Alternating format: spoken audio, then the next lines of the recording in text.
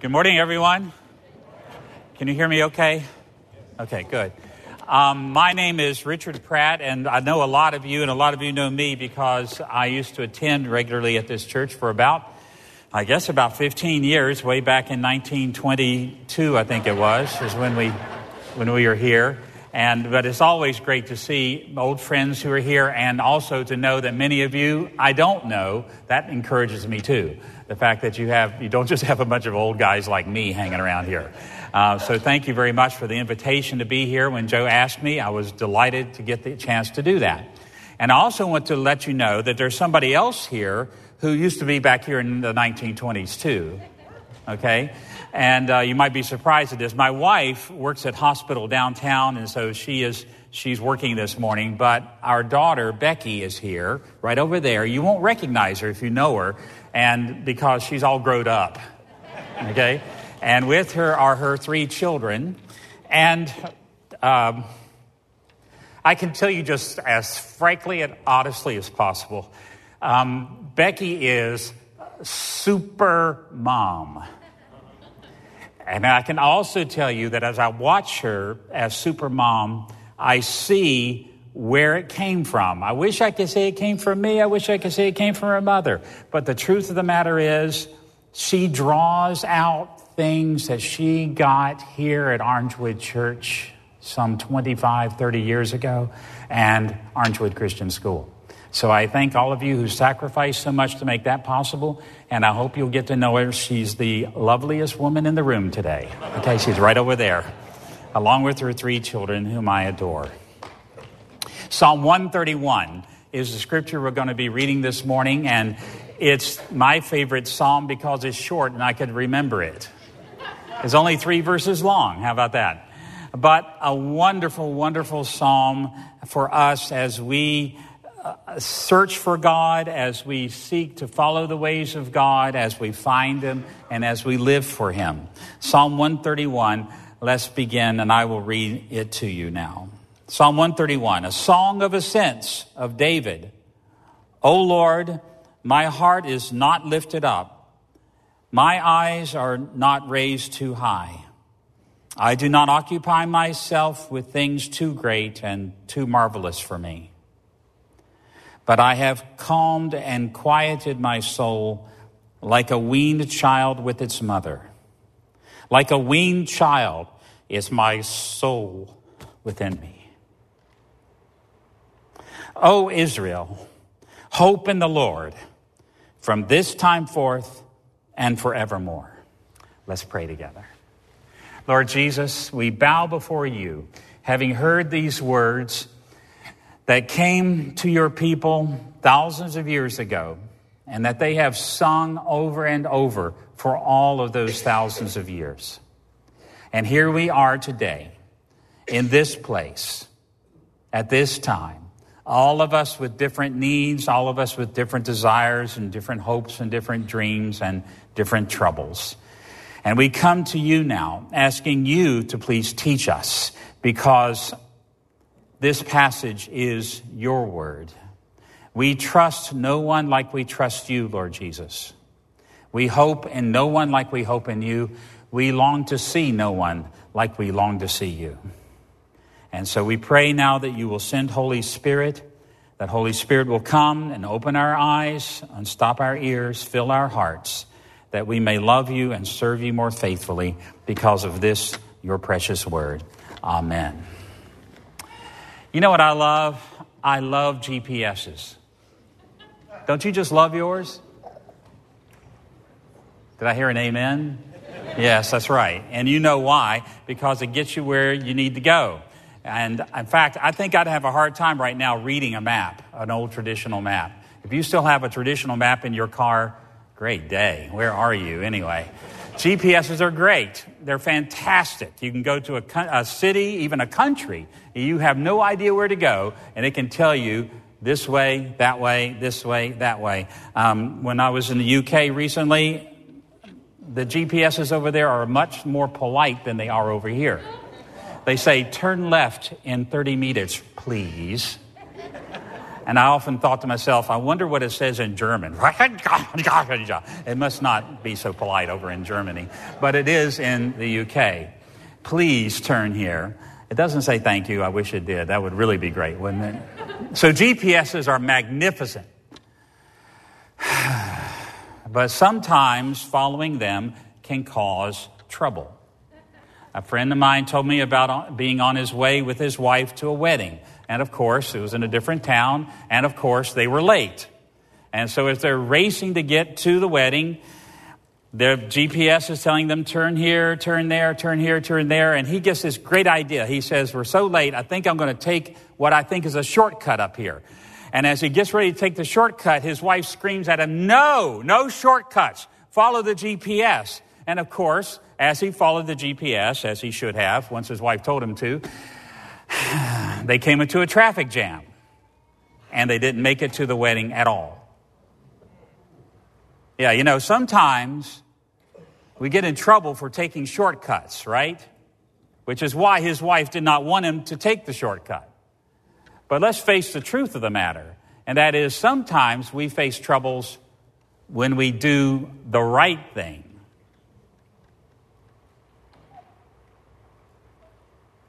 Following the GPS sometimes takes you right into the traffic jam, or maybe even worse, into a car accident. Ruins your day, maybe even more than that. Doing the right thing can be very troubling and very hard. It can cause you to have to face all kinds of challenges that you know that if you had just taken the shortcut, you would not have to face. This psalm that we just looked at is what's called a song of ascents. You probably saw that at the very tip top of this psalm. And what that means is that at some time in its history, the people of God used this song as one of many that they would sing as they would travel from their hometowns, their home villages, to Jerusalem to celebrate the big feasts that Israel had in Jerusalem several times a year. Now, those feasts were grand feasts. They would last sometimes 3 or 4 days, sometimes weeks, sometimes a couple of weeks, in fact. And these were the kinds of songs, apparently, that they sang as they would travel. There was a bunch of them in the Psalms. And it's really important as we listen to the words of this psalm to realize what's going on. Somebody is following the GPS. He's doing what he's supposed to be doing. He's going to Jerusalem with his family and with a bunch of other people to do what God told them to do. But doing the right thing in this case, rather than taking the shortcut, it led to trouble. Listen to the first verse. Let's see what kind of things were on this person's mind as he's walking toward Jerusalem with his family. O Lord, my heart is not lifted up. My eyes are not raised too high. I do not occupy myself with things too great or too marvelous for me. Now, you've got to think about going to church a little bit differently than you did this morning. This morning, when you got up to go to church, you knew, you're going to have trouble with the kids, things like that. Okay, I got it. You knew you're going to be running late. Somebody's not going to be quite ready. But at the same time, you knew you're going to go out of your house, into your garage, get into an air-conditioned car, drive for 30 minutes at the most, maybe 40 minutes for some of you, and you'd make it and exit at the parking lot, come on in here. Easy. Going to church today is nothing like what these people faced in their day. They didn't have cars. They didn't have air conditioning.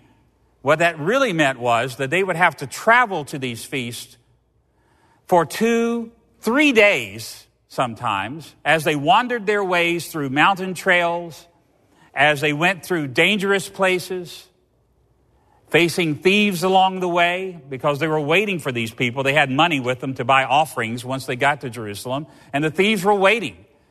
And they would be robbed, they would be beaten up, some of them murdered, on the way to church.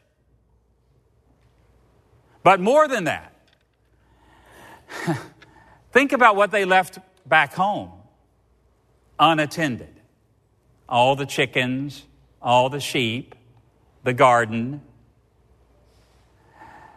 They had to leave them unattended to spend days, even weeks, in Jerusalem so that they could do the right thing, go the way that God had told them to go. Now, you can imagine a lot of them, especially the ones that had wealth, what they would do is they would hire people to take care of things back home.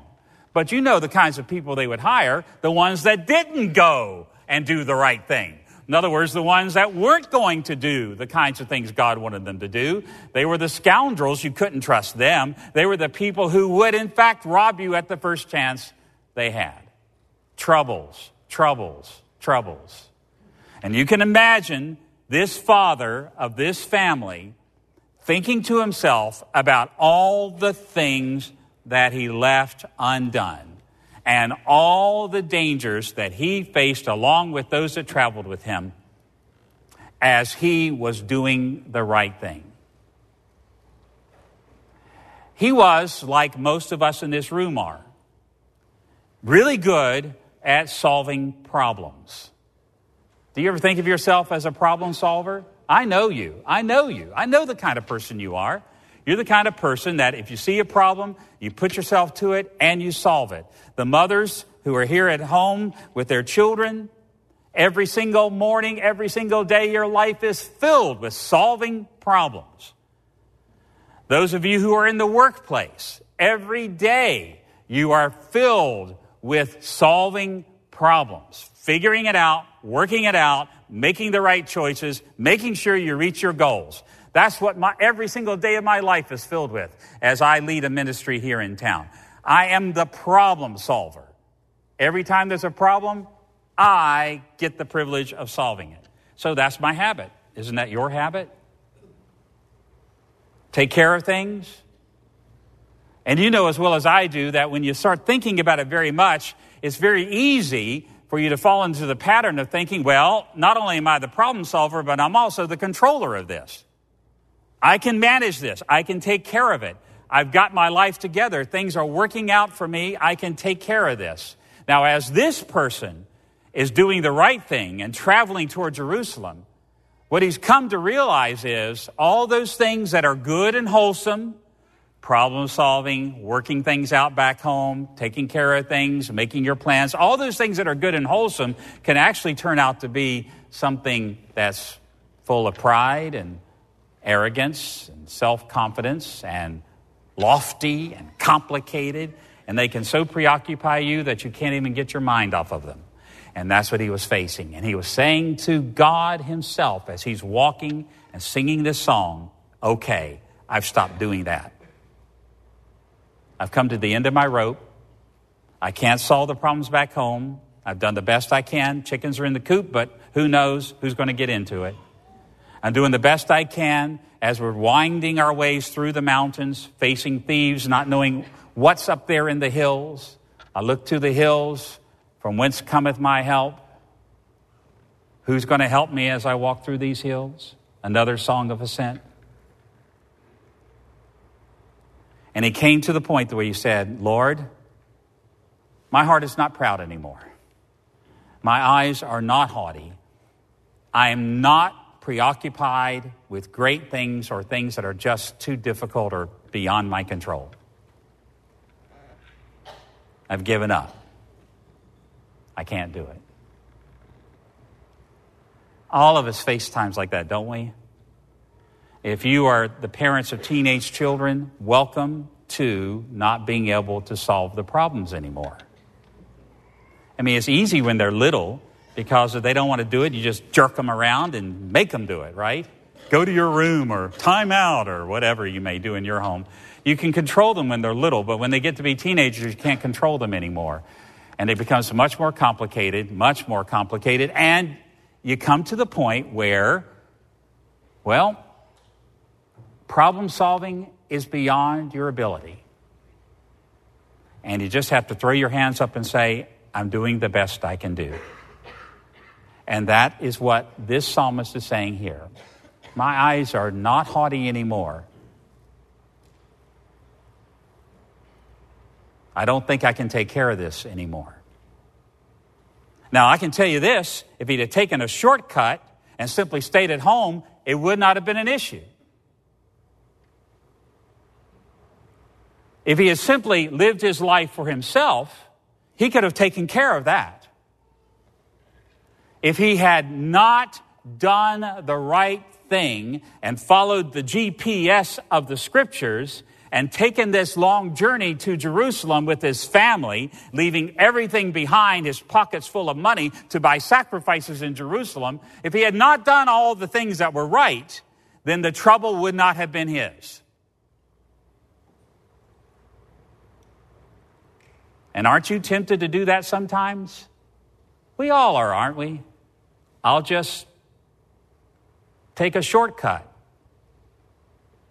It'll be a lot easier than doing the right thing. But this psalmist says, okay, I'm on track. I am doing the best I can possibly do. I am serving you. I am trying to be faithful to you. And I have faced the limits of my ability to take care of the troubles that are mine because I am being faithful to God. You know, that's not the way we usually think about it, is it? We usually think that you get in trouble when you do something that's wrong. Drink too much, you're going to be in trouble. Steal, you're going to be in trouble. Reject Jesus, you're going to be in deep water. And then we think to ourselves, and we actually tell people this, if you'll just come to Jesus, if you just stop the drinking, stop the fighting, stop the stealing, stop all these bad things in your life and do the right thing, then life will be good. Life will be wholesome. Life will be wonderful. Happy, happy, happy. But if you've been around for more than a week or two as a Christian, then you know that actually taking the right path is often the path that actually leads you to the troubles of life. That's what he experienced.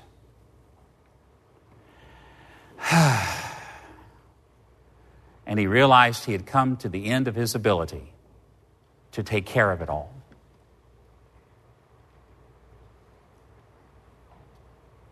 I give up. I just can't figure it out. I give up. I just can't make sense out of it. I give up. I've done the best I can. And I don't understand why this is happening to me. I give up.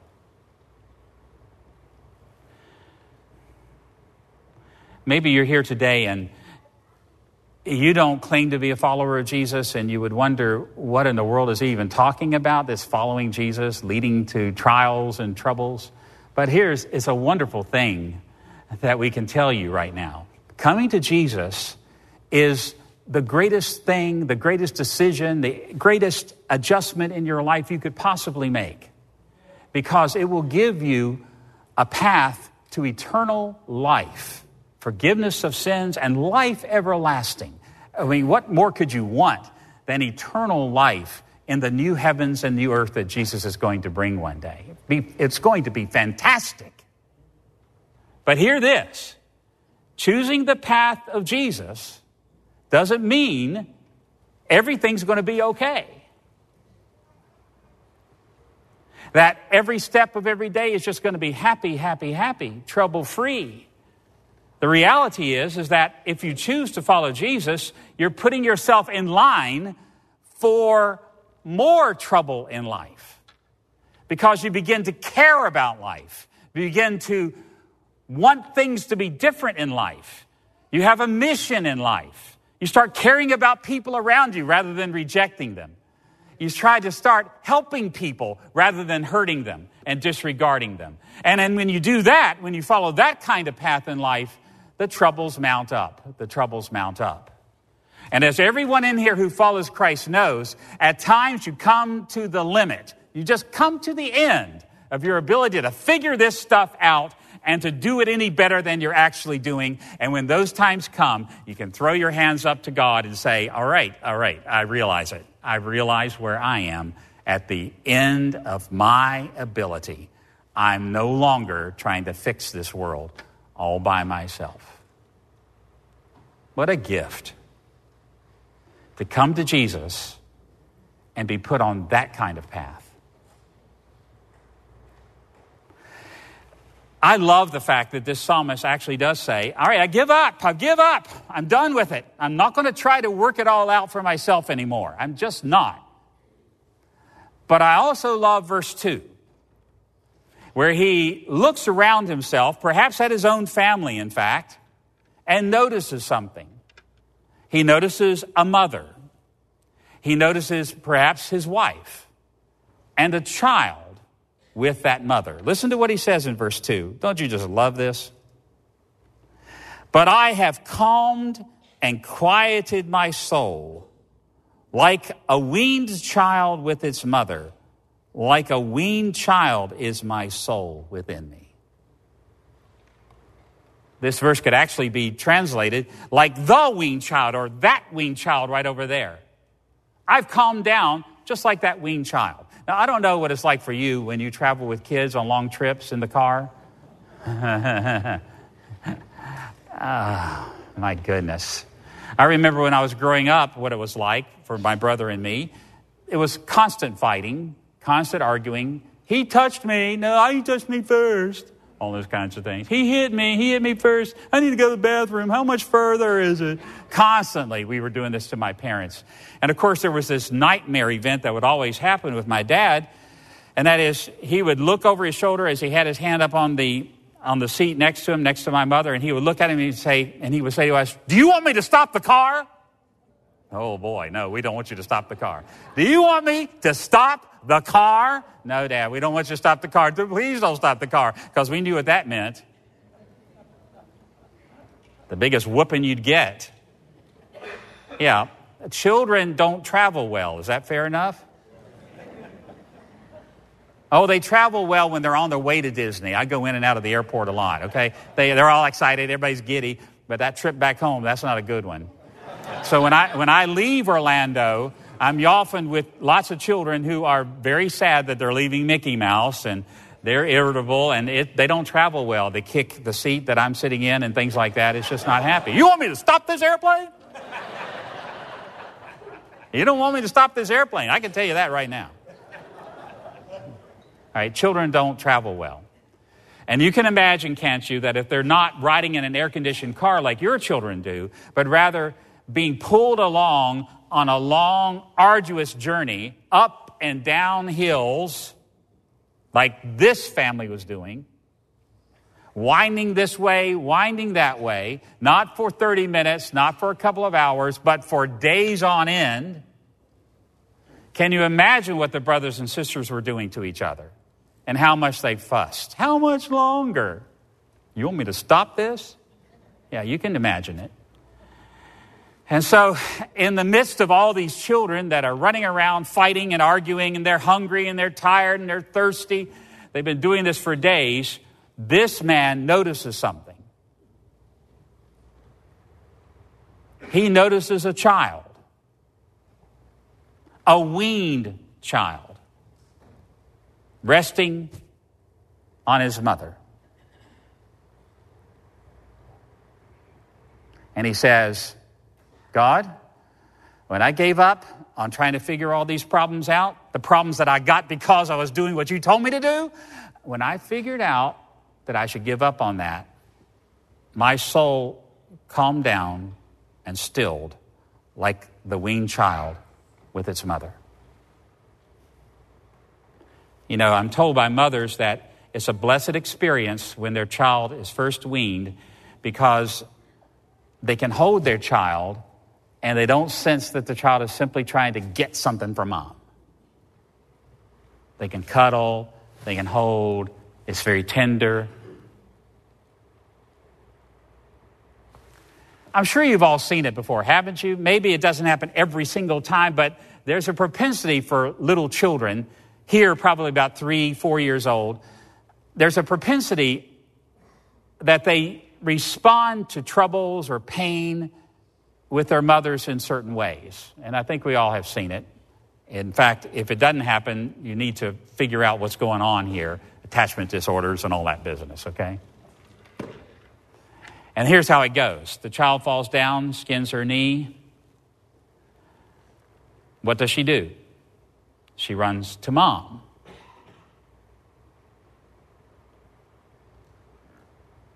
Even when mom disciplines the child, what does she do? In tears over the discipline, what does she do? She runs to mom.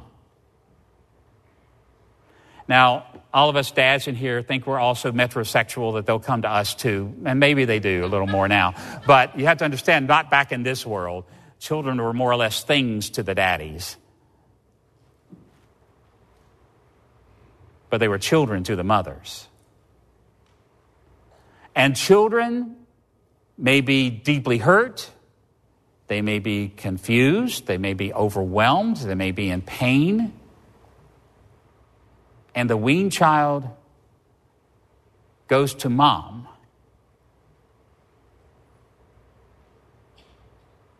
Not kicking and screaming at mom, but wanting to be held by mom. What a beautiful picture. And he looks at this and he says, that's the way I feel right now. With you, God, I feel like a weaned child. That's the way my soul feels now. Now that I've given up on trying to figure all this stuff out. Why do children do that? Why do they tend to run to mom? Well, you know what mom even says. She'll hold the child and pat him on the back and say, I know.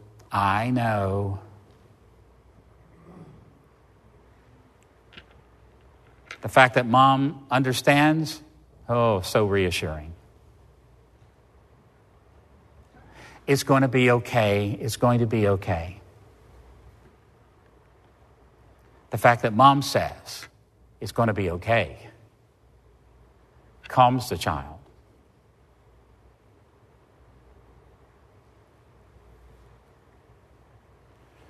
I know it may not sound very masculine and very macho to be able to say this about all of us, men and women, adults and children and young people. Old, young, whoever you are, sick, healthy. It may not sound very macho because we sort of have this idea that we ought to be able to stand on our own 2 feet and just be strong. But the truth of the matter is life can be overwhelming.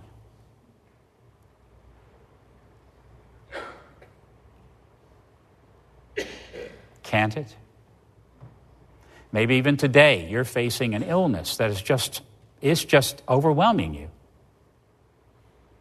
Maybe you know some friends who are going through troubles. Maybe you're having troubles in your own family. And you just feel like, is this out of control? Out of control.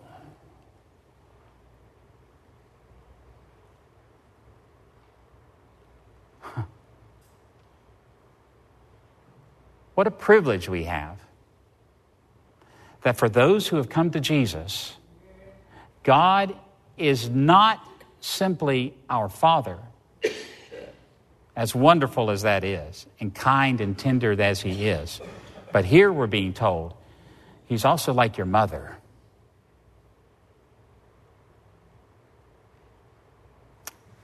I know.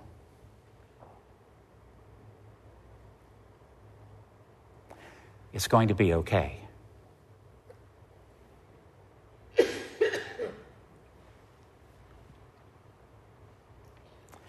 Think back to the day that you first came to Jesus. A lot of you can remember that time. Maybe it was even very dramatic for you where you just turned like that. Why did you run to Him on that day?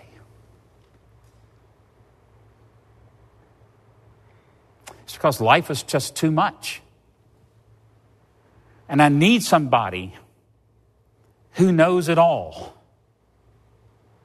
I need somebody who can assure me, because He's so powerful, it's going to be okay.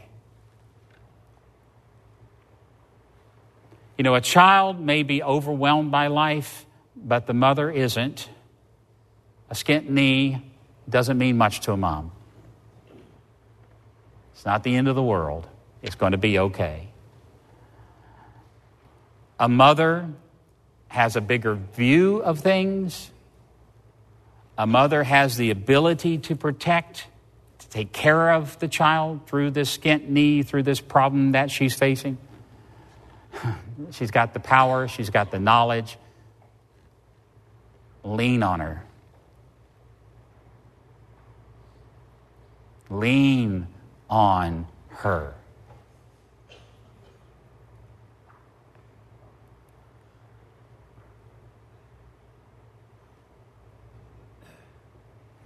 If you're tired of trying to face the troubles of your life on your own, find the one who knows enough. Find the one who has enough power in his hands and put your head on his shoulder and rest in him. It's your privilege as one who knows Jesus. You don't have to bear it.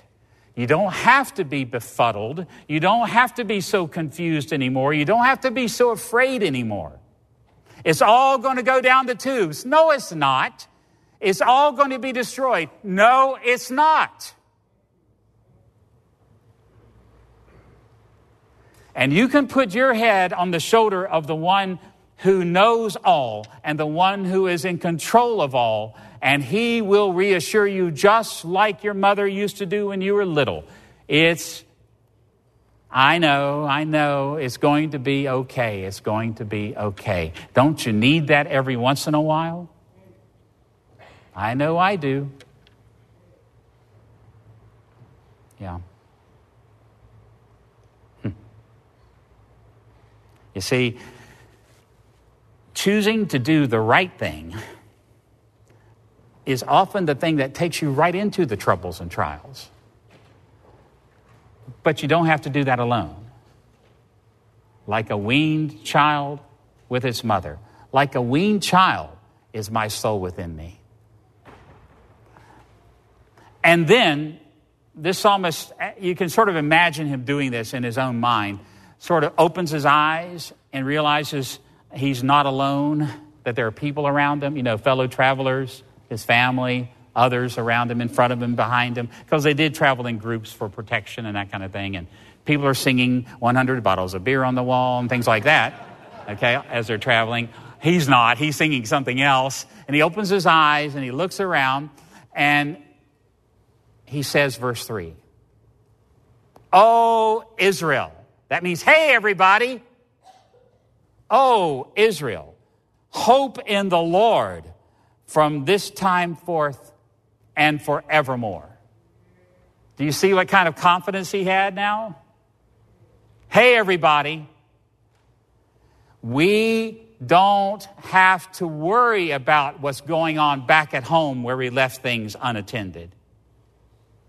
We don't have to worry about the thieves that are surrounding us. Put your hope in the Lord. Put your hope in him, everybody, and we can make it to Jerusalem, and we can carry through with what God wants us to do.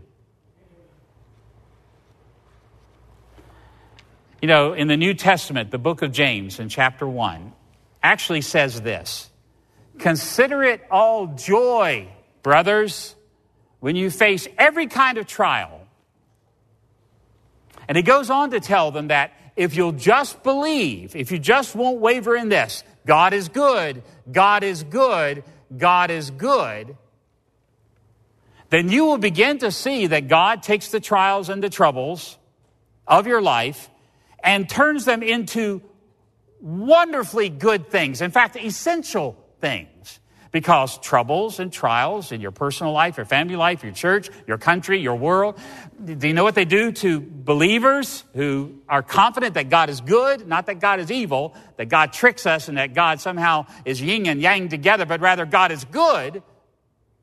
Do you know what those troubles do? He uses them in your life to produce certain things. Perseverance, he says, strength and maturity, so that one day you'll actually receive the crown of life.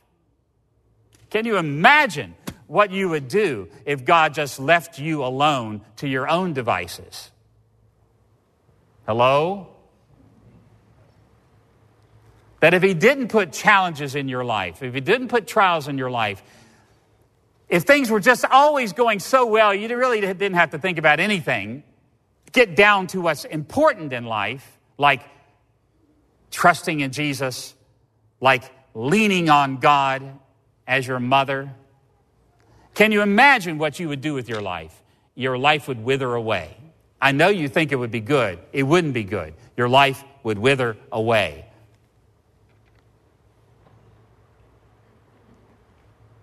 So James tells us here in James chapter 1 why it is that even in times of trouble like this psalmist was facing, we are to be hoping in the Lord. It's because he's good.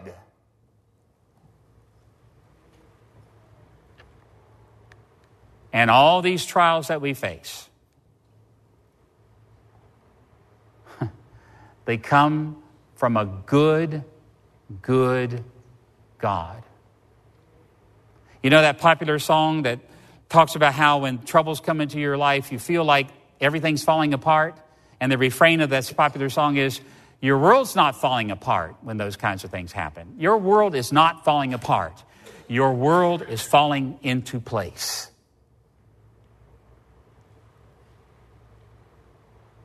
How can you be sure of that? Because the one who is in control of the world is a good Father. It's who he is. Your world, despite whatever troubles you're facing, is not falling apart if you are in Christ. Your world is falling into place. And this is why, in the 8th chapter of the book of Romans, where it's talking about Christians not facing the kinds of struggles you and I face. You know, my air conditioning doesn't work, my internet is down, my cable company, they won't come on time. That happened to me just yesterday. I was so disgusted with them. What a terrible trouble. My cable's not going to work today. All day. I'll have to wait till Monday. Whew. No, they weren't facing those kinds of troubles. Romans chapter 8 talks about how Christians, simply because they love Jesus, are being led like lambs to the slaughter.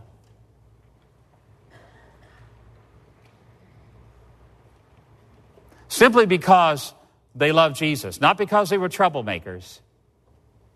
They were having their children taken from them. They were losing every possession they had. That's that passage where the apostle says, I'm convinced of this, that if God is for us, who can be against us?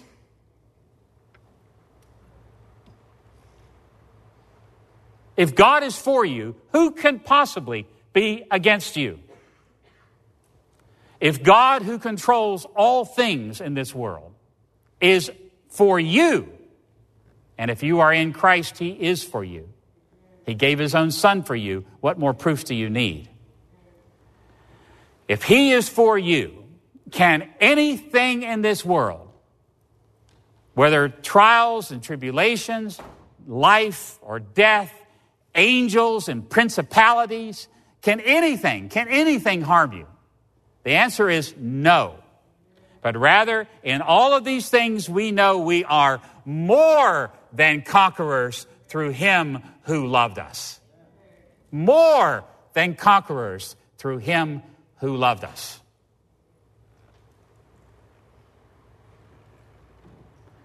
And that's that same chapter where the apostle gives those well-known words that many of us hold on to and for dear life, and we must, where he makes this great promise of what a good God who is in control of everything does for us. You ready for it? Do you remember? And we know that God works all things for the good of those who love him and who are called according to his purpose. He works how much for good? All things. Yes, even the trials and tribulations, even martyrdom, he works it all for the good of those who love him and who are called according to his purpose. No wonder the psalmist opened his eyes and looked around and said, hey, everybody, put your hope in the Lord from this time forth and forevermore. Follow the GPS. You should. This one. But don't be fooled. It's going to take you into times of trouble. But don't worry. And say to your God in heaven, oh Lord, my eyes are not proud. My heart is not haughty. I don't give myself to vain things or things too difficult for me. But rather I have stilled and quieted my soul like a weaned child. Like a weaned child with its mother is my soul within me. Hey, everybody, oh Israel, put your hope in the Lord now and forevermore. Amen. Let's pray together. Lord Jesus, how we bless you, how we love you and adore you, because we who are so undeserving have received this mercy. Holy Spirit, we pray that you will write these words in our hearts, that we will remember them, and that we will never deviate. And that despite all the troubles that we face in this world, that we will put our hope in you. Amen.